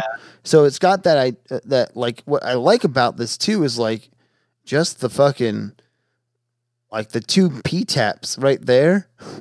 Like, and there's two P taps on the camera. I'm like, please give me that, and give me like interchangeable lens mounts and all this other shit. Like it looks like something I would totally buy this. If this was like the concept design, I would totally waste my money and buy this.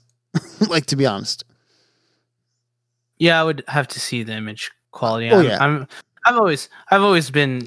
The thing is, like I think for the last few years, I've been I haven't really liked Blackmagic's look that much for the last few years. I just don't like their color science, I guess, is my problem. But like I would have to see if they improve the color science, then I'd probably be a go like gung ho for it. But it depends. And also, too, just to throw this out there, too, this guy he's also designing like a new like fucking the viewfinder. So like I don't know if you know this, but like that viewfinder that you saw has been is from that longer piece one, and I think Wooden Camera does it where like people were taking that off and just putting the viewfinder by itself and kind of refiguring it for the fucking Blackmagic. So if they redesign that fucking viewfinder, that'd be fucking dope too. Yeah. So interesting. Yeah, I thought it was a very interesting and sexy fucking camera looking thing. So I was like, I need to show this to Mark, see what he thinks. Yeah, it's definitely, it looks like a completed like it has like the monitor, it has the battery, it has the viewfinder. Like that's more than any of the Z cams can do. Oh yeah, and has the handle and all a lot that. more buttons with too. All that, right? Like all those buttons too. It's like, oh shit! Like look at it. Like yeah, it's a pretty interesting looking camera. So yeah, if I saw this at NAB next year, I would literally be like, Mark, I'm stealing this. Right. So so all right, that's all. But again, thank you, Habib and CreateTube for showing that on the Facebook filmmaking page. Thank you, man. Or thank you both. Sorry. Well, he is CreateTube, so you can say thank you to him. You need to say, okay. Thank you. That was some very interesting insights on what Blackmagic has in mind for a concept. Oh, well, yeah, thank you. Actually, you are correct. Thank you to the other guy who created it. Thank you to Habib for sharing it. So there we go. Okay. It's a lot of like levels of people I have to thank. Oh man, it's just a lot of information overall, though. Yeah, we're just bombarded by information lately. We are bombarded of information. So, well, other than that, let's go on to our main podcast now. The actual vlogcast. The actual vlog part of the vlogcast. Yeah. The vlog part of the vlogcast. So, yeah, so you know what's crazy, John? What's crazy? You know what's always been on my mind? What's been on your mind? How much we organize, right? Oh, yes. Organization is key. Like DJ Khaled would say. It's just great to open up your hard drive, look at the file structure, look at your folders, and just go, I know where everything is. Yes. I know everything's labeled. Yes. And this is where I honestly think it's very important for all of us as individuals when we're working on the field to have everything labeled correctly and to be put in folders and everything that's based on organization. So today on this episode, we are mainly going to be talking about what should be provided in post-production and what's important in those fields. Mm-hmm. Some things that people don't normally talk about in most cases, because it's very it's a tedious subject. I think it's like a subject that like people like to avoid because they like to go more into the camera and filming and the types of jobs that's being done in the field, right? Yeah. Nobody really likes to talk about what DITs do. Or anything in that matter, that relates to post-production, which is like file organization and structuring. Yeah. Which I think it's a good time to start talking about that and what would help in this case. It sounds like one of those things where like, we need to talk about this, so let's talk about it. Like, let's just open the floodgates. we could talk. It's like that whole alcoholic kind of thing. Like, I feel like when you said this, I was in AA, and I've never been to AA before, but just watching videos of like movies, I feel like I was in an AA meeting. Hi, I'm John. But Hi, John. I hope no like people who are in AA are thinking I'm making fun of them. I'm not making fun of you. I'm just making fun of Mark. Making fun of Mark for trying to be AA for a second, or be any anonymous situational fucking place. Yeah. It's it does seem like that for sure. Okay, so you might. John, in this case, let's start with you. As an editor, what do you think is? Let's put this as a top 5 list of things that you would consider to be something that would help an editor overall, and most people should think about the most when they're doing any file structuring, anything that's related outside of the edit? Well, I think I mentioned this in that video where I did with the live edit video on YouTube. You can see that on YouTube right now on the Chasing the Frame YouTube. But basically, how I like to do things is we're gonna do a fictional project for A to the Z, and I know this is terrible to try to do it through audio based listening. So bear in mind, try to remember, write it down if you want to. I'm not even writing this down. I have pen and paper by me. So this is going to be even funnier. So let's call this movie called Frame Chaser. We'll call it Frame Chaser, the movie, right? Easy. So we start. What? Thank you. So we start with a master folder called Frame Chaser, right? And that's where we begin. So in that Frame Chaser folder, we'll start with. This is also dependent on the project because, again, it can change the way you do it as well. Like, this is a movie, so and also no right way to do anything. It's just the organizational ideas of what we're saying. You can take it with a grain of salt. By the way, we should preface with that also. Or you can go, I like what they did. I like what they're talking about. Maybe I'll implement that as well. Or I'll just and I'll change it around a little bit to my flavor of stuff. So again, going back to the movie Frame Chaser, we have this master folder. Inside Frame Chaser, you have a folder called Project Files. That's where every project file will live in that folder. So every scratch disk is basic. The scratch disks are all sent to that project file folder. And if it's in Premiere, it goes there. If it's Final Cut, the library goes in the project file folder. So then let's go back to that root folder, Frame Chaser folder. We have our project file folder. Next, we'll have audio. Okay. So we'll put in our audio. Well, yes. I guess not a step by step, but more like what would you say is the top 5 things in I guess what I'm asking is, what are the top 5 things for an editor when you're delivering something to the matter, in general, broad terms? Well, just fucking organizing, I was talking about, basically. Organizing, that's the key in having all the fucking shit you need as well. As long as all that shit that you have is on the drive, then you're good. And it's organized and you know where everything is, that's good too. If you have the script, that's another important piece as well. I personally like to print out the script or have the script in hand instead of putting it on my computer, because I like to use 2 screens and utilize them at the same time, and I don't want to minimize the screen, then go back and all that shit. I need a 3rd screen, obviously, then. Right. Another thing too is if people give you notes, I personally like to print out notes again, going back to the script idea, and I like to also check off my notes and at least scratch them off.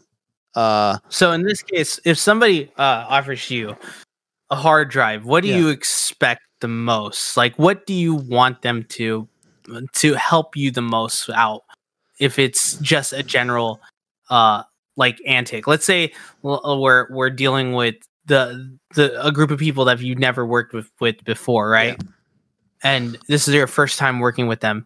If you want to have a standardized regulation on this, what would be those standards that you think would help a lot in this case when handed a drive and getting ready for a file structure? And I guess the last part being, what do you do to do your final structuring when you're done with the project as well? Well, I can see this going 2 ways because I'm very anal about how I structure things. So if they literally just threw everything into one file, or one folder, I'd fucking restructure it to my liking, personally. Okay. But if need be, I also tell them hey, this is how I like my structure. So at least I can find everything, especially don't give me the dates of what you shot. Give me the scenes of what you shot. So everything should go into a scene folder. That's how I like it. I don't know how everyone else likes it. Some people probably like how, because in date folders instead. It depends on how the person is. So again, like I said earlier, everything is up in the air. Everything is basically how you feel comfortable with. Okay. I think one of the things for editing, what I think is pretty awesome, what people should do more often is when you film on set and on dates, like make sure to organize things right on the spot too. Yeah. Like if you're going to dump everything, please dump it into the hard drives as soon as possible, but organize them and of course label them. Yes, it does. It doesn't take as much time as people think it does, and it'll save you all the time in the long run, especially when you deliver it to an editor like John, for instance. And when you mean label, you don't mean label the file, you mean label the folder, right? Yeah, label the folder. Make sure that it's the right folder for what it is and what scene it is and what type of shot, or not type of shot, but what type of scene it is, what's happening in the scene and stuff like that, basically. Yeah, and also as well too, like going back to how I edit a little bit as well. I don't want my the file names changed at all, because I'll change them in Premiere as in itself, because sometimes what I like to do, depending on how lazy I am or how ready to go I am, is when I'm in a scene, I have my audio and footage separate, but I also like to make them, like, I merge those two clips together to know what they are, and I rename it that way. So I rename the scenes to know which one's going to line up. So I listen to it, and I check the shit out, and I rename them, and then I'll merge them, and then from there, I put them away. If that makes sense. Mm-hmm. Yeah. So organization is just key when giving an editor some footage and all that. Just remember also, keep your audio in the same areas of that scene. Keep your audio in the same folders of that scene. Just basically, if you have to make subcategory folders, do it. Just keep making subfolders, just so that it's much easier to find things, and it's much easier for an editor to actually read it properly. We have been dealing with some projects out there over the years that have these issues where everything is everywhere and it's hard to find things. Very true. And it makes us less productive and efficient in speed and basically turnover time to give you these products overall, if everything's not structured in an organized fashion, basically. Mm-hmm. It's always important to have these moments. So if you don't have a DIT on set or anything, you have a producer, have a PA help out, because they want to learn that stuff anyways, Yeah. So that's and that makes sense for a PA to help out, because they want to grow. Also, some of them people don't want to be a PA forever. They want to take the next step. So, mentor. Mm-hmm. Yep. Be a good mentor. Don't be a boss. Yeah, that's really makes sense, Mark. That makes a lot of sense. Yeah, because if you're a boss and not like a boss as in I'm the boss. No. Don't be that stuck-up asshole that's basically just barking orders and not guiding people into what they should do and everything, because then you're just gonna have people leaving you. It happens. Yeah, very true. But okay, anything that you do that you could give advice to with from editors if they have to when they're doing exports or anything that's more organized for file structures or anything? Put it in an exports folder. Put all your exports in an export folder, and then also label it with dates as well. Okay. And what I do now is I label the date, the whole date. I don't put 7/20. I'll put 7/20/20. Or 2020, not the whole date of 7, so very literal. Yeah, very literal. 6/15/2020 draft 01, and then that's I know it's the first draft, because then I'll go back, and I do that with my sequences now too. I'll label it with the date and the draft number. Okay.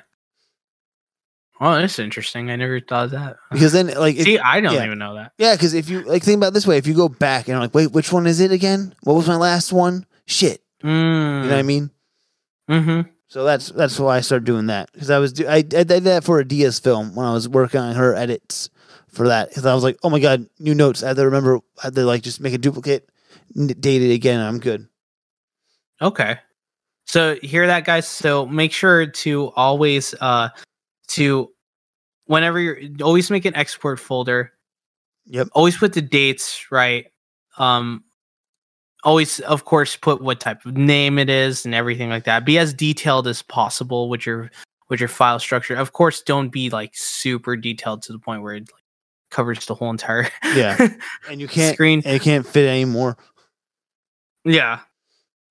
Which I'll let them know what happened. I tried transferring a file once to from I guess a Mac to a PC or whatever the files were to another thing, and it said it can't take the file because it's too long. And I was like, what? The file name is was too long. Way too long. Yeah, I was like, whoa. How is that possible? I don't know.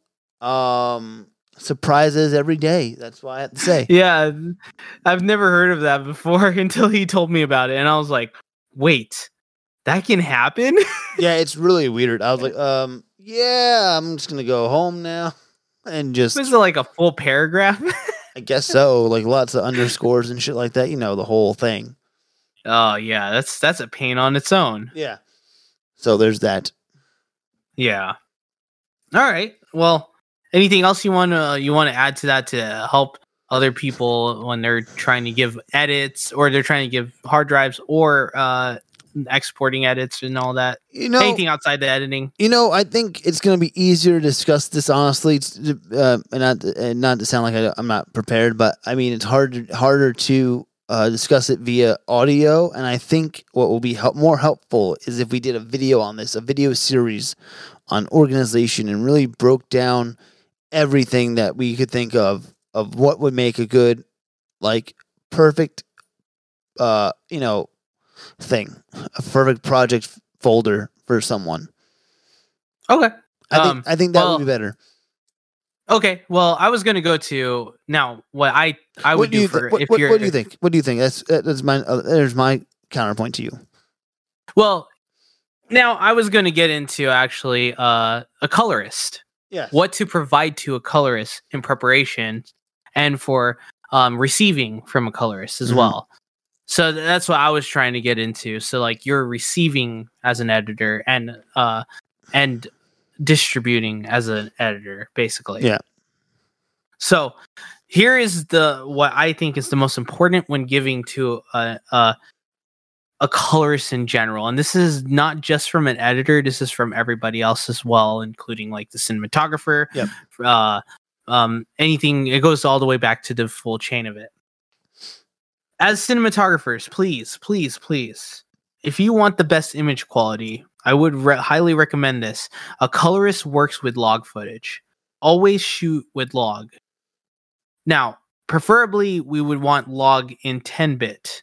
If you have to do 8-bit, that's fine too. But just remember, there's always some issues that happen when you provide 8-bit footage to a colorist. 8-bit footage are susceptible to basically color banding issues, issues with color, basically issues with like possible noise, some artifacts in the image and stuff like that. You can't really push 8-bit that much. Now 10-bit is what can really be pushed like crazy. There's a lot of cameras now that can shoot in 10-bit, so just keep in mind, just always shoot in log. It will help you in the long run. It will make your footage look pristine clean. Next thing, clean. I like it. Next thing I would recommend as well, please shoot at a proper exposure. What I mean by proper exposure is please don't underexpose. Never underexpose, ever. The reason being, it's better to overexpose by one stop. The only reason is to retain a clean image in the shadows. having something that's overexposed in the shadows is easier to fix than it is to bring up something from an underexposed image in shadows.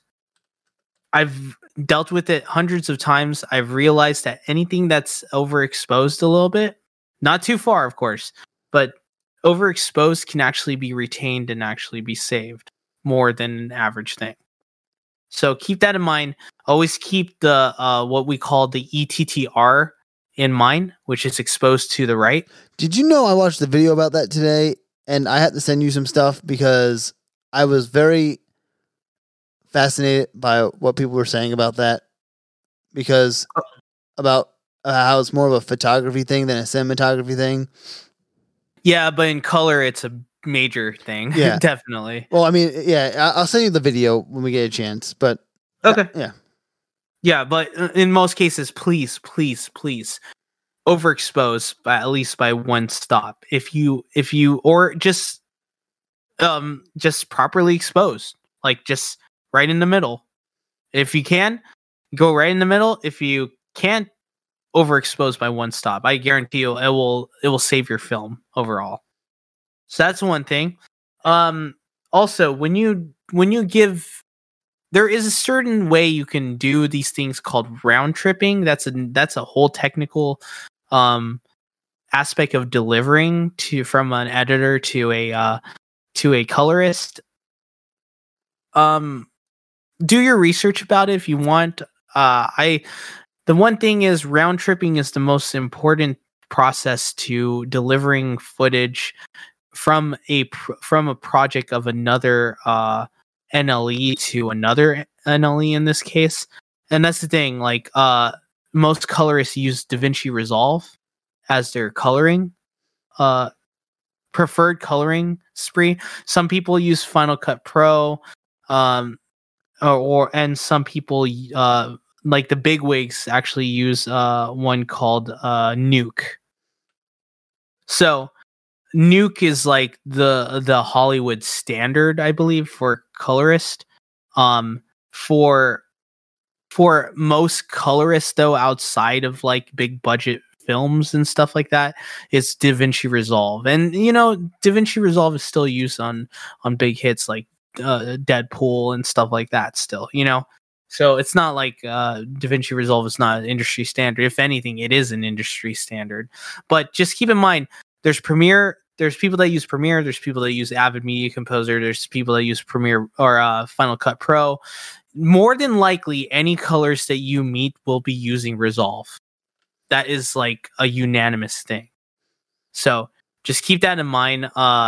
There's more of those kind of guys out there. So please learn Resolve round tripping. So it's so look that up on YouTube or something. Resolve round tripping is a big thing. So try and learn that. It will save your life when dealing with a colorist, and you'll get the best images from that as well. As for that, that's pretty much it. I could probably make a whole series about this, honestly. of just like colorist things that you must be prepared for, Yeah. Well, I think we should. I think we should. I think when this is all said and done, there's a lot of things we need to do, I think, in the future, and that is probably one of them that we should really aim for. Mm-hmm. Especially since I've been around it for a while now. Yeah. I think I've got a good amount of years on it now. So, but yeah, other than that, let's see what happened to our lives, and then we'll skedaddle. We'll all be dead by November. I'm kidding. So what's up with you, man? Still looking for a house. Me and my girlfriend are looking for a house. Did you talk about that last No, but podcast? now I will. Me and my girlfriend, if I haven't talked about it on the last podcast, me and my girlfriend are looking for a house at the moment. So, we're just looking for something and still looking. I kind of want 4 bedrooms. She wants 3 bedrooms. But yeah, still looking. There's a reason why you want 4. Well, no, even with 3 bedrooms, I can still have a studio space.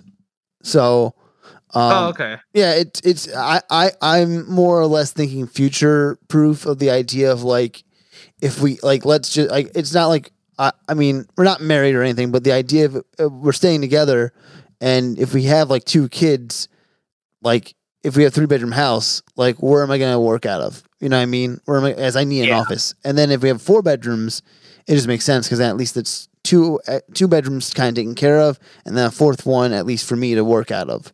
So that's why I'm thinking of that in that regard, because I'm like that's the reason. But yeah, I definitely want to make a YouTube studio out of that one of the bedrooms. So basically, I would personally, because I'll tell you, I mean, well, I'll think about it, but basically, the desk I have in my room right now is an L desk. I totally get rid of that. I get a stand-up desk that I can sit down, stand up for, kind of redo everything also, and really make it a really cool, interesting office studio space to shoot a lot more videos and do a lot more content. I think that's the key here, because in my room right now, it's like a mess, like always, and I'm not second guessing myself, but I don't like the idea of like shooting and my fucking shit's a mess, and I'm too lazy to clean up at the moment. So it's like, how is it gonna be different in the other place? I'm like, I am, because I'm gonna have everything more organized and everything won't be cluttered, because I have no room. My bed takes up like 3/4 of my room. That's true. Like. So that's true. I have no room to really move around or do anything as well too. So there's a lot, like that's the main thing. When we get that going, and hopefully, one thing at a time, get the office going, office studio going, and then from there slowly get some more shit going, and then we'll go from there. How about you? Yep. What's new with you? Man, there's a lot. you probably seen it. Like all the shit I've been doing. Like it's been a lot. Mm-hmm. Yeah, like I just finished. So I did a lot for Otaku.IRL. Yep. I just was a part of another virtual convention. These are starting to pile up, man. There's another one coming up again, Jesus by the Christ. way. Yeah, I know, but we're not doing anything for that one. So, but we were just part of the Pretend Anime Expo. If you don't know, Anime Expo is the biggest Western like basically convention in the world for anime related things, basically. Zebra. But what's crazy is we did that for a while for the whole weekend, which was the July 4th weekend. It was really fun. We hosted an Otaku.IRL panel. We did a whole bunch of streams to keep everybody entertained in the Discord for it. It was a lot of fun. I had a lot of work to do. On Otaku's thing, we have a live panel podcast that's being released. We also have a few other specials for the podcast that we have there. Dude, we have, no joke, you want to know how many episodes we have of Otaku.IRL? Like in terms of like outside of our main episodes, like everything all together. How many? We have 1, 2, 3, 4, 5, 6, 7, 8, 9, 10, 11, 12, 13, 14 episodes. Yeah. Just banging out shit, man. Yeah, we've been pushing them out, dude. Yeah, man, you probably are getting a lot more views now because of all these fucking conferences. Dude, oh my gosh, yes, we have. Like our average is about 12. Oh, nice. That's gone up. Yeah, like 12 a week. Nice. Yeah, like it was kind of surprising, and then of course, like our high, like the last 2 or 3 of them have been like 22 listens. Oh wow, nice. Yeah, I know, it's crazy. Like, yeah, it's so Otaku's doing pretty well. We really are starting to try some new things too, because we wanted to do something different from other anime based podcasts out there right now. Yeah, outside of just getting, we still don't have the studio set up and all that, but like we're trying to make do with what we have right now. Yeah. In our situation. but yeah, like John said, we're still working on both Chasing the Frame and Otaku when it comes to that. We want to do something for both podcasts to finally merge, for one thing. Oh, the Christmas episode that we're talking about now in July. Well, I mean, it's Christmas in July, so that's the only thing. I mean, surprise everyone who actually listens to the vlogcast. Get ready for a Christmas episode, but not now, obviously. Just maybe in a few months. Yeah, we're trying to think about doing something with that. It's not for sure yet, but we're working it out, because it'll be a very interesting and pretty funny episode if you really think about it. Yes, it will be. Yes, it will. Oh, by the way, I don't know if we told people this yet in the last episode of things, but we've reached over the 1,000 threshold of total plays. Yes, we have. Yay! 1,017 is the number at the moment. So wow, yeah, that's a lot of listens. I know, and it. I mean, shit. We average 12 also an episode, so it's nothing too crazy. Yeah. But hey, you know what? That's more than I ever thought this fucking podcast would get. So let's be honest. Yeah. So we know at least 12 people an episode listen. So thank you to the 12 people that listen. We appreciate you. And you're probably the only 12 people that have been consistent with the podcast. So again, thank you guys. And thank you to anyone who actually listens at all in general too. So hopefully you guys are enjoying this. Again, I feel like I need to also explain this one last time. Maybe if I never explained this before.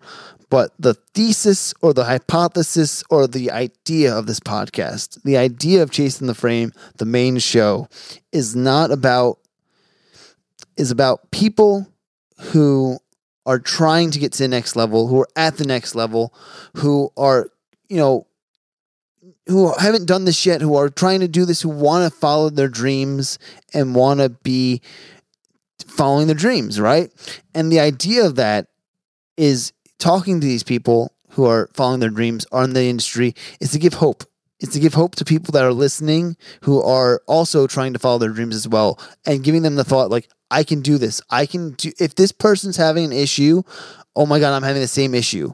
Oh my God, I can do this also. I can get through this. They are speaking to me in some weird way. If you guys can understand that then we're doing something right. And that's the main reason for this podcast, is for people to hear people's stories, because people are interesting beings, and, knowing who they are and knowing their struggle, knowing what their dreams are and trying to achieve these dreams is the most important thing, because again, you're trying to achieve your dreams by being a frame chaser, aka a filmmaker, actor, director, whatever you want to be, even an artist in general, like a musician too. You can kind of relate somehow, so I just want to throw that out there, because I feel like sometimes people get lost in the idea of what this podcast is and the people that are on this show as well too. So that's all. Yep, I agree. And if anything, like we always will reiterate overall, like, don't be discouraged. Just keep going. Yeah. Like with us, like, at Chasing the Frame, or just any type of work that we do, John and I, we work our hardest. We have somebody that we have our ways of doing things. Like, if anything, like, we feel like we're growing a little bit, and eventually we're going to get enough content to generate us something in revenue of any type. Yeah, I mean, yeah. Oh, go ahead. Oh, I was gonna say, you know what? We hit the $9 mark in the advertisement wallet. So I'll be transparent about that too. It took us 1,000 listens, but we hit $9 so far. $9.24 is how much we made so far. So there you go, everyone. We haven't made much, and also, again, the only way we're doing these podcasts right now are like interesting tidbits of what we're learning in the news, in like movies and stuff like that. And this vlogcast are extra things that we can do to keep the podcast rolling, in a sense, because I'm not too sure what's going to happen in the future about, like, when we run out of content at the end of the year, because we have enough content to last us to the end of the year. But again, who the fuck knows what's going to happen January of next year. So we have to kind of be prepared also. I know it's like 6 months out, but like, I'm also prepared to, just take a break of all January if we need to, and then come back in February, if anything. There's a lot of fucking things I need to think about as well. So I just told you this for the first time, Mark. I would have brought it up privately, but at the same time, I'd rather just tell everyone. Fuck it. Like, let them know my life story in a sense, So, yeah. Again, we haven't recorded. So like, I can't really improve myself as a host yet because again, I haven't really been doing much in the last couple months.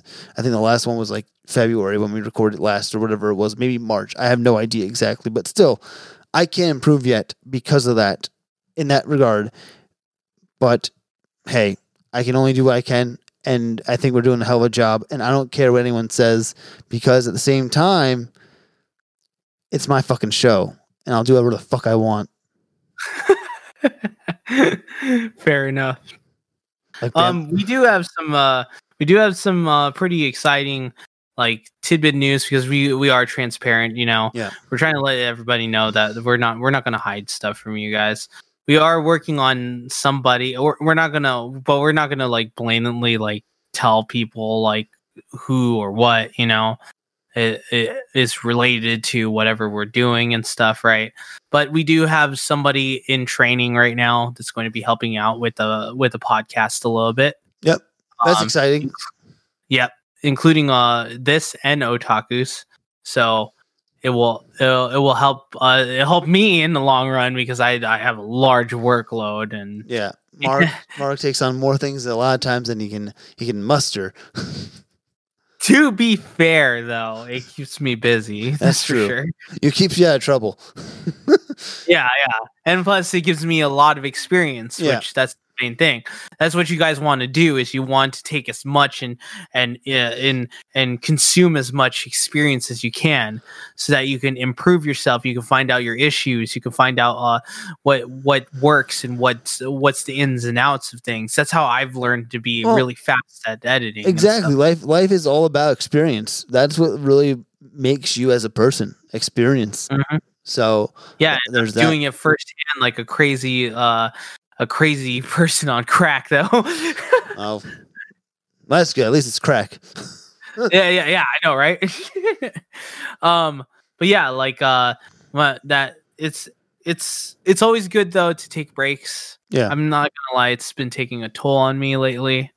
I'm not getting any younger either, and I think it's also because I'm out of shape as well. Oh, it's also your birthday next Friday, by the way. So let's say happy early birthday to you, Mark. I think I don't know. Maybe I don't know. We'll figure out something. But I was gonna say like I have no idea what I was gonna say, but I was gonna try to do like a special thing where we can maybe give away something if some, I don't know. I have no idea what to give away right now. Definitely. But yeah, I don't know what to do. I don't know what to do. I have no idea. So you know what? Never mind, everyone. That's out of the question right now. Giving away something. But when I get there, we'll figure it out. We'll have something special. Oh, I did contact Brie Larson, by the way, to be on the podcast. Oh yeah, that's right. John did talk to Brie, or he tried to contact. I messaged Brie her. Larson. Okay, one thing at a time. I messaged her, and she has not answered. If you don't know who that is, that's Captain Marvel herself from the Marvel movies. Yes, I mean I only messaged her because now she's doing YouTube. So I was like, hey, let me reach out to her, because she was on Hot Ones recently, the Wing Show. Hot Ones, you ever see that? No. It's a really good show. Oh wait, yeah. I've seen stuff about it. Yeah. So I have seen that. Yeah. So I'm like, let me just reach out to her. I have no expectations at all. But hey, I asked her to be on the 1 year show, so it was gonna be a surprise. But we're transparent. I'm transparent right now. I mean, maybe we'll throw in a surprise or two for the 1 year show. But right now, I'm trying to get Brie Larson. Let's just be there. If anyone knows her, anyone listening to this who probably doesn't know her, tell her I want her on the show. There you go. And we're still trying to get Neil Breen, who has not answered us. He hasn't answered us. We have tweeted him every time, but he has ignored our calls. So if anyone knows Neil Breen, we would like to get him on, because it's not about his filmmaking career. It's about how he got there and why he got to be, how he got to become a filmmaker and what drove him to become a filmmaker. That's the real question I want to know. It's not about like his fucking films. I mean, they're what they are, but I care more about Neil Breen, the person, of what his mind is and what his mind was thinking about doing this. That's why I want him on the show. Also what's going on through his mind when he's trying to make these films, you know? Yeah. Like, I'm just really curious, and I would like to know, Mr. Breen, if you're out there, please message us back. Yes, and I want to join in on this too. We will do this on a day Mark is not available. No, I'm kidding. I'm kidding. That makes me feel better. Oh, I have my thumbs up and smiling. If there was a camera, it'd be great. But other than that, that's our vlogcast, guys. That is our vlogcast. So, and it's been great. Thank you. Thank you for listening. Thank you for being awesome. Thank you for being our frame chasers. Thank you for everything you do. And thank you, Hulk Hogan. All right. Well, other than that, we'll see you in the next vlogcast for next month. That would be you're Mark. I'm John. Yeah, I'm Mark. He's John. And love, peace, and chicken grease. We'll see you in August. Later. Peace.